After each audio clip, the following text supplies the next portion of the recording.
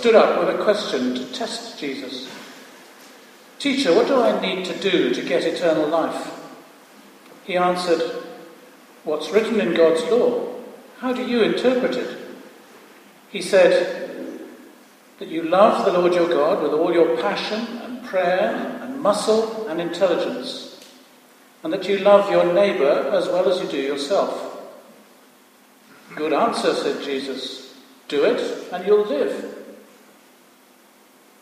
Looking for a loophole, he asked, "And just how would you define neighbour?" Jesus answered by telling a story. There was once a man travelling from Jerusalem to Jericho. On the way, he was attacked by robbers. They took his clothes, beat him up, and went off, leaving him half dead. Luckily, a priest was on his way down the same road, but when he saw him, he angled across to the other side.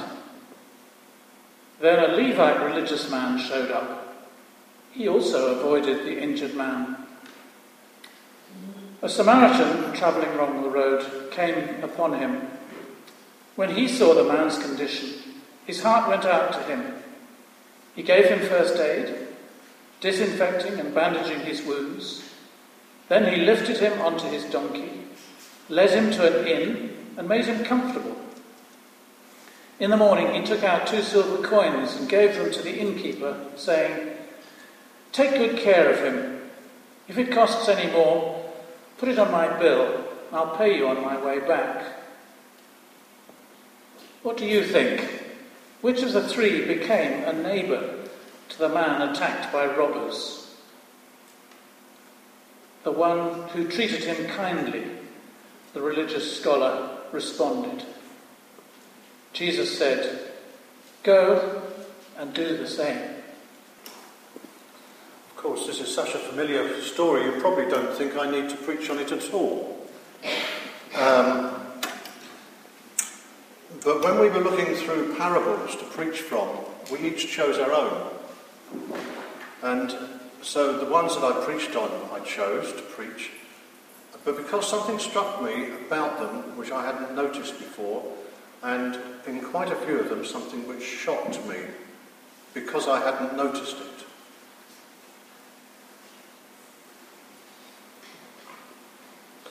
The thing that struck me about the parable of the Good Samaritan is the interaction of Jesus with the man who asked the question. The parable wouldn't be in our scripture if a teacher of the law hadn't approached Jesus and asked him the question which we heard read to us. The man was a scribe. He was taught and learned in the Jewish law. He himself was a teacher of the law. In our terms, we would say he'd been ordained to it. He was official, formal, professional. And Jesus, of course, was this character from Nazareth with no formal training, who was going around teaching everybody about God and doing extraordinary things. And so the Greek tells us that this teacher stood up and asked Jesus a question to test him. The Greek word is the same word used for tempt.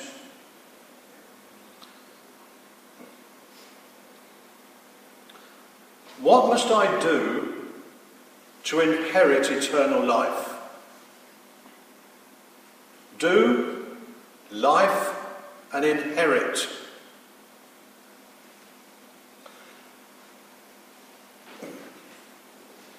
In the student-teacher system of that time, the teacher used to sit. The student would stand when he engaged with the teacher or asked a question. The teacher would stand, the student would stand out of respect. When we read this, we see that this scholar stood seemingly out of respect, but with a devious intention of testing Jesus. This is the scenario. Interestingly, Jesus treats the teacher with more respect than we believe the teacher was treating Jesus. Because Jesus says to him, well, what do you say? How do you read it? You're a scribe. How do you see it? Well, he says, we love God with all our being and that we love our neighbour as ourselves. And Jesus turns to the teacher and respects him and says, it's a good answer.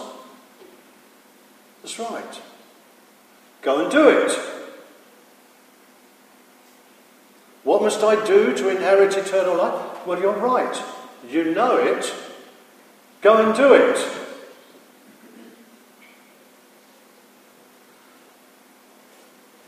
We then have Luke's words saying, to justify himself. Now, from our perspective, we would see that, we'll return to this word in a moment, later on. But from our perspective, we can understand here's a man who stood up to test this vagrant teacher, and in a way he's been embarrassed by it. And so we say, well, he needs to justify himself. He's now feeling publicly embarrassed. So he says, okay, but then who is my neighbour? And that's when we get the story that we know as the Good Samaritan. You probably could speak the story off by heart, too. At the end of the story, Jesus again says to the scribe, which of these three men, after a man has been left naked and bleeding and robbed and injured, which of these three men who came by, the priest, the Levite, or the Samaritan, became a neighbour to the man? The wording is significant. Not was a neighbour, but became a neighbour to this man. How do you say? And because in the scribal understanding, it was right to love your neighbour, but their tradition and their theology excluded Gentiles and Samaritans from that. The scribe didn't want to say it was a Samaritan who became a neighbour. He just said, well, the one, I suppose, who showed him mercy. And once again, Jesus says to him, you have answered right. Go and do it. Now, it's very easy to cavil with the Word of God. We've all done it. We've all read the Word of God selectively. And we've always come up with questions to our ministers or our teachers or to God, saying, God, why is this there? Or how am I supposed to interpret this when we've got our own ideas? But when you've read it, do you know it? The simple thing that Jesus said to this man was, well, go and do it. Go and do it. This challenges me. Because there are times when I'm convicted that I didn't do it, though I knew it. And it's very easy to find excuses. My folk theology, the latest book I've read, which has questioned the things I've always taken for granted. So easy to make excuses. But Jesus just said to this man, go and do it. And at the beginning, I didn't know Pete was going to use it. Today, when you hear his voice, do not harden your heart. Listen. So very simply, between you and God, what you know, are you doing it?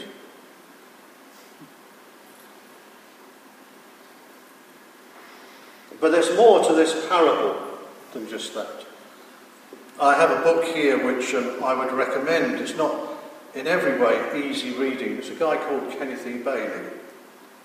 And this is Jesus through Middle Eastern eyes, as a man who has lived and ministered in the Middle East for 40 years and knows the customs and the village ways, many of which, he says, are very similar to the days of Jesus, because places are so isolated, customs carry on through generations.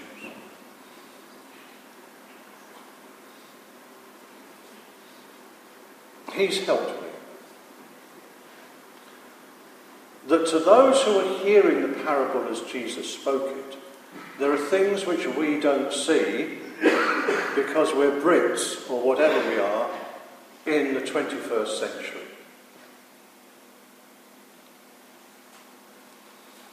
First of all, there's geography, and then there's language and dress, which all would have played a part in the way people understood this parable.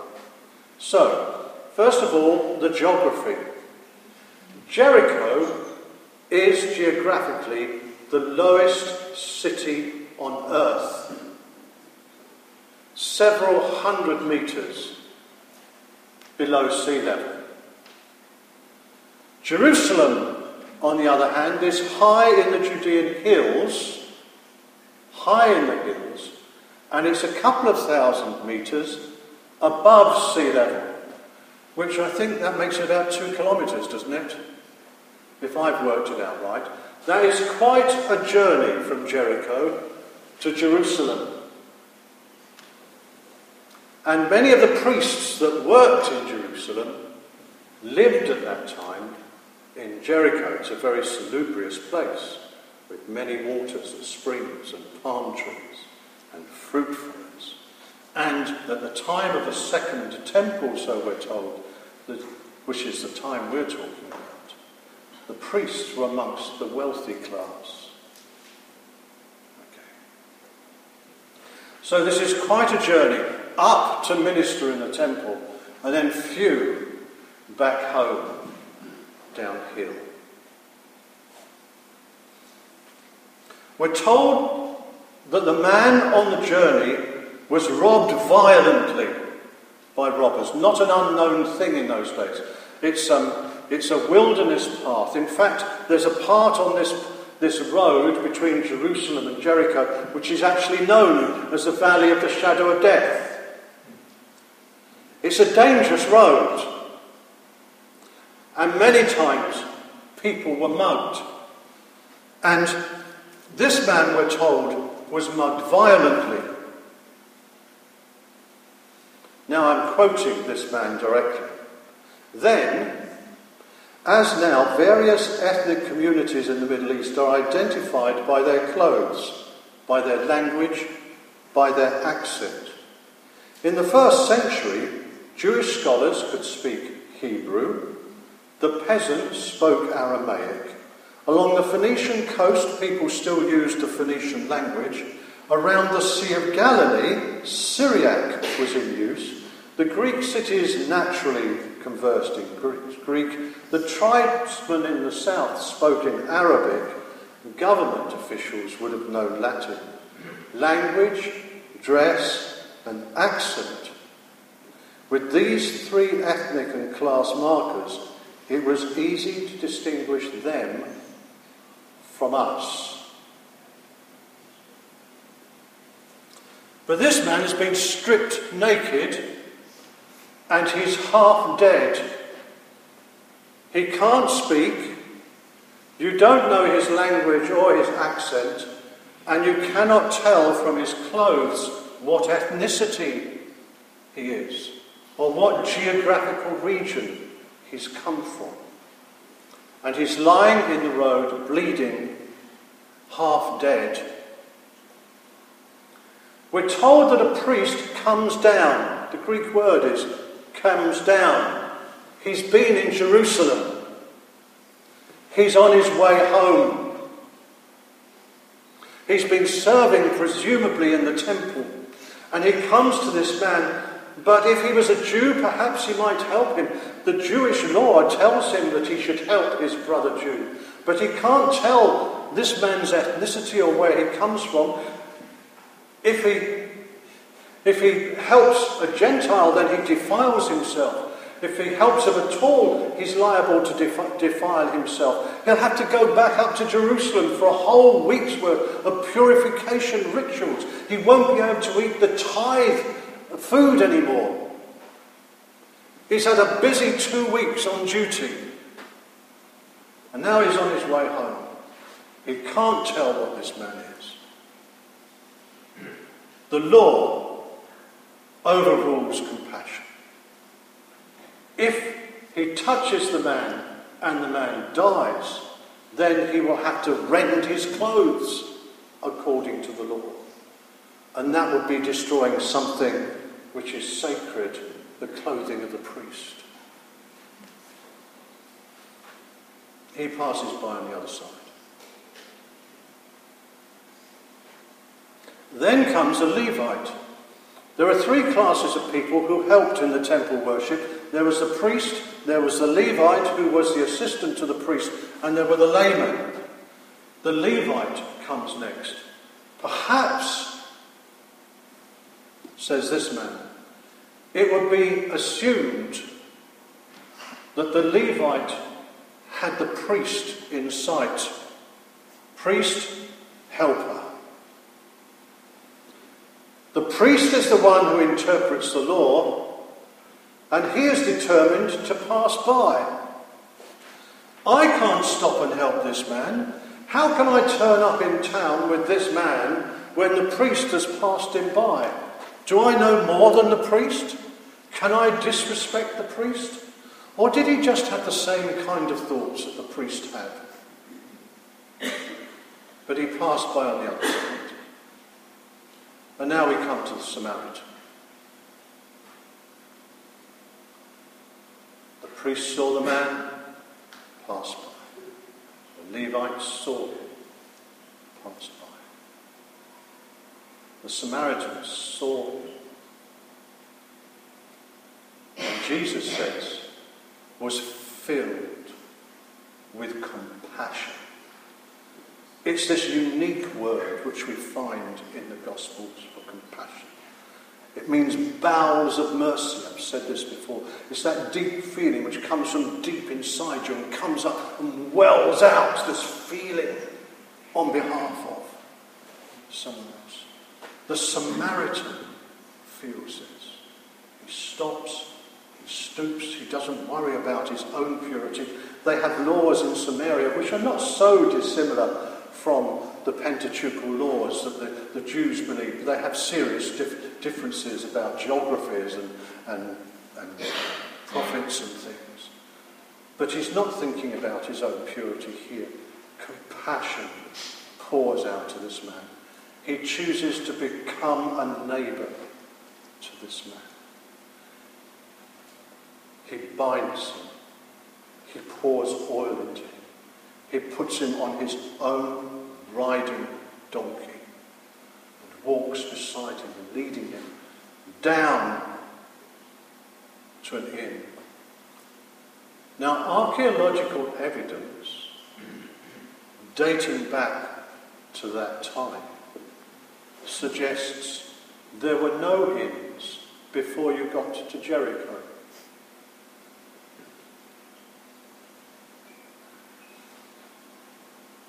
So we have a despised Samaritan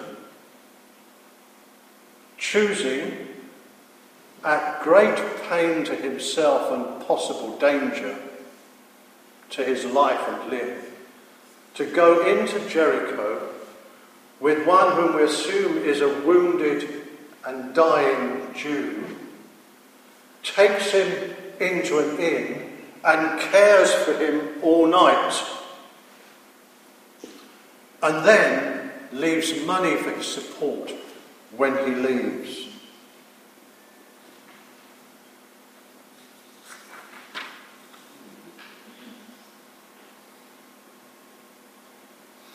Putting the story into an American context around 1850. Suppose a Native American found a cowboy with 2 arrows in his back, placed the cowboy on his horse and rode into Dodge City. After checking into a room over the saloon, the man spent the night taking care of the cowboy. How would the people of Dodge City react to the Native American the following morning when he emerged from the saloon? Americans know that they would probably kill him, even though he helped a cowboy. This writer, having lived in the Middle East for 40 years, says he's encountered situations like that in various places. This Samaritan didn't just go the extra mile.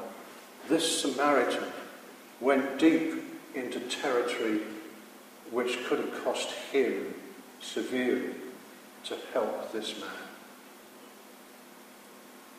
Now the hearers of the parable, when it was told, would understand these things.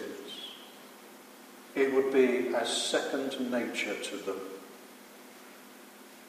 Now, says Jesus, in your view, who do you think became the neighbour to this man? Well, the one, I suppose, that showed him mercy. You go and do that, said Jesus.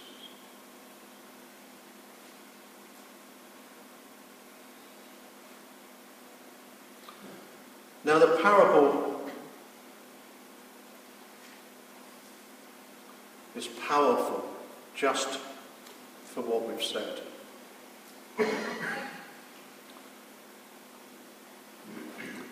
But there may be something else in it as well. Remember back at the beginning the way the scribe asked the question, what must I do to inherit eternal life? Do this, and you will live.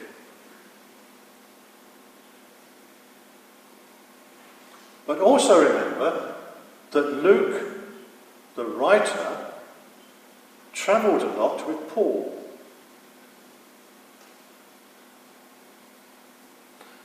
So we come back to this little phrase, but wishing to justify himself.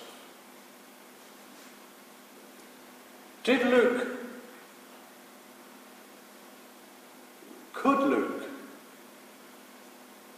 have had a theological reason for couching it in those terms?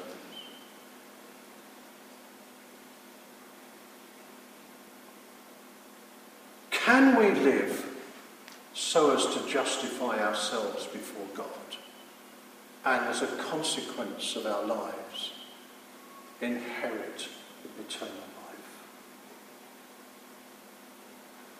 Certainly the law says so. The law says if we do all these things, we shall live. There is nothing wrong with the law. The law is correct. It's God's law. It's God saying this is the way to be and to live. And we see it demonstrated perfectly in human condition in the Lord Jesus Christ, who came to fulfill the law and did. That's what it looks like. And we see that Jesus in his teaching exemplifies the law time and time again. You understand this? This is what it is to love God, to be a neighbour. Go and do it. We see it in his Sermon on the Mount. You have heard it said that thou shalt not murder. But I say to you, don't be angry with your brother.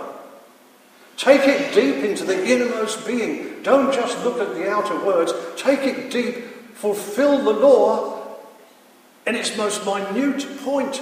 Murder may begin with anger. Don't be angry with one another. The scripture also gives us permission to be angry, by the way. But we're not to sin in our anger.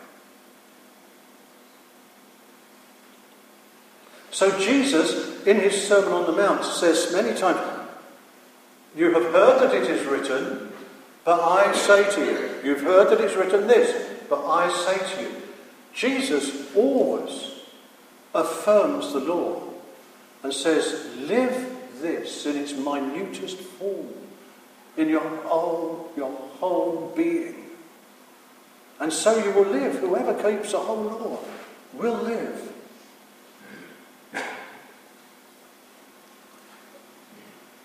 But we have this conundrum. Jesus is constantly saying in his other teaching, I came to seek and to save the lost. I didn't come for the righteous. If the man is righteous and he lives by the whole law, he doesn't need Jesus, does he? So this is the law, live by it. Be honourable. But Jesus came to seek and to save the lost. Probably one of the reasons this teacher came to see him in the first place, because he was appalled by the way Jesus was surrounded by publicans and sinners, and welcomed them and socialised with them over meals and things. The sinful hoi polloi. Jesus came as a saviour. And there are some ancient writers in the Middle East who suspect that Jesus was modelling the Good Samaritan in his own ministry.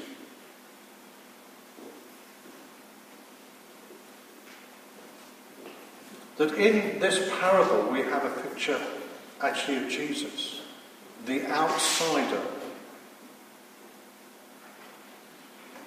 who comes alongside and saves those that the people legalised want to touch. Truth is, we can't keep the law. Or we haven't, put it that way. We don't like the word sin these days, but I'm very sorry, I'm going to use it. And if you don't ever want to listen to me again, that's down to you. But the Bible says you, me, all of us have sinned. And we have come short of the glory of God. We know what it is right to do. And for all our best attempts and honest endeavour, we've failed. One of the things that brought me to Christ in the first place was not particularly that I loved this book. I didn't know a great deal about it. But I did have an ideal which I kind of grabbed out of the air about Jesus, that he was a good bloke. And I wanted to be a good bloke like Jesus. I thought that it might be possible to be a Christian. The problem was, I couldn't even keep my own rules, let alone God's. And I was constantly failing, to the point where guilt was a deep, deep thing inside me, which led to my anger and my outbursts and my furies and my cynicism and all kinds of things.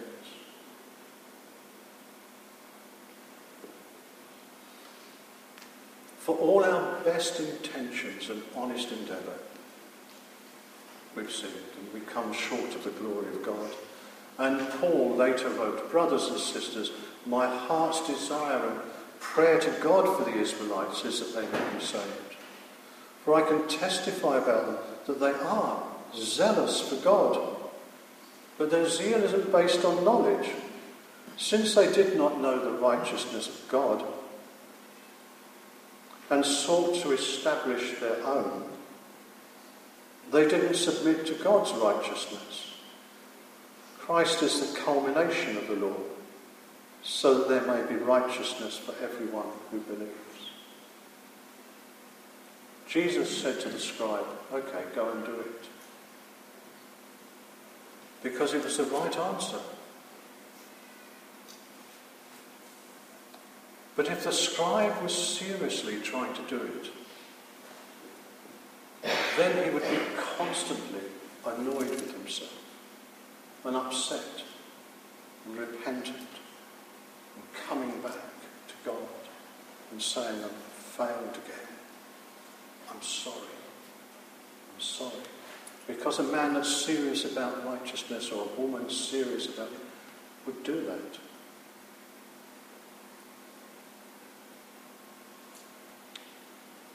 And actually, we have a Saviour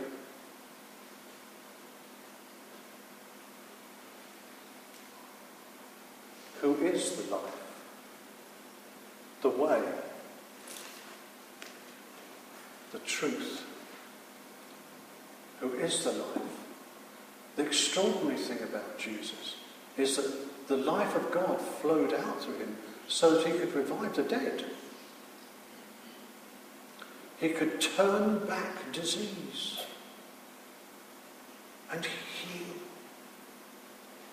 people. And the end of Jesus' ministry, fulfilling the law, living as this scribe would expect a man to live, was that he was crucified for it. Because they couldn't hack it.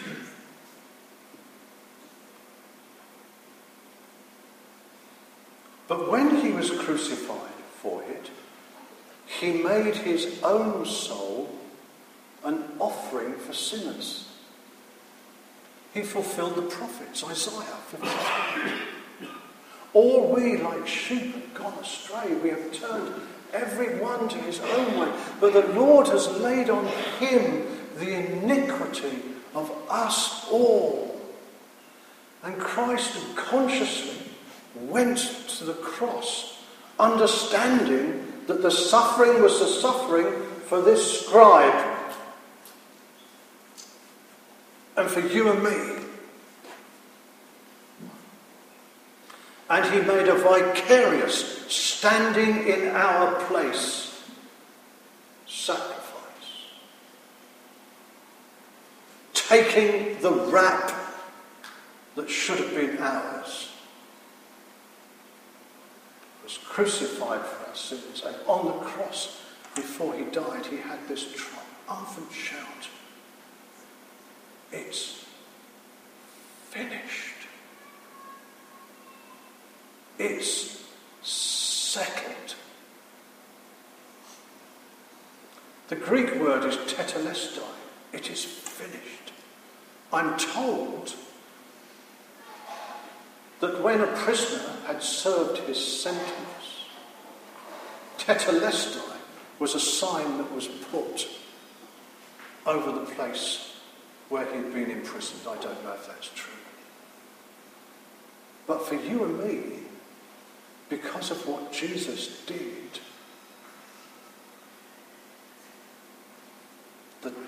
the judgment is finished.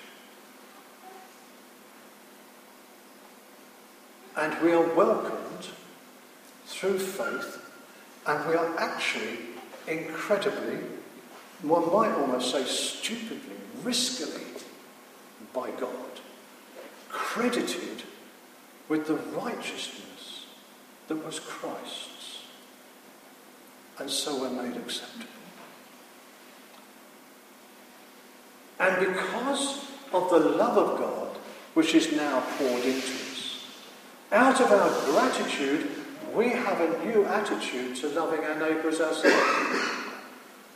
And loving God with all our heart and soul and mind and strength. It's now not so that I may earn my way to heaven. Because Christ has earned that and granted it to you and me through faith. But we obey him out of love because we're passionate about him. And when we do get it wrong,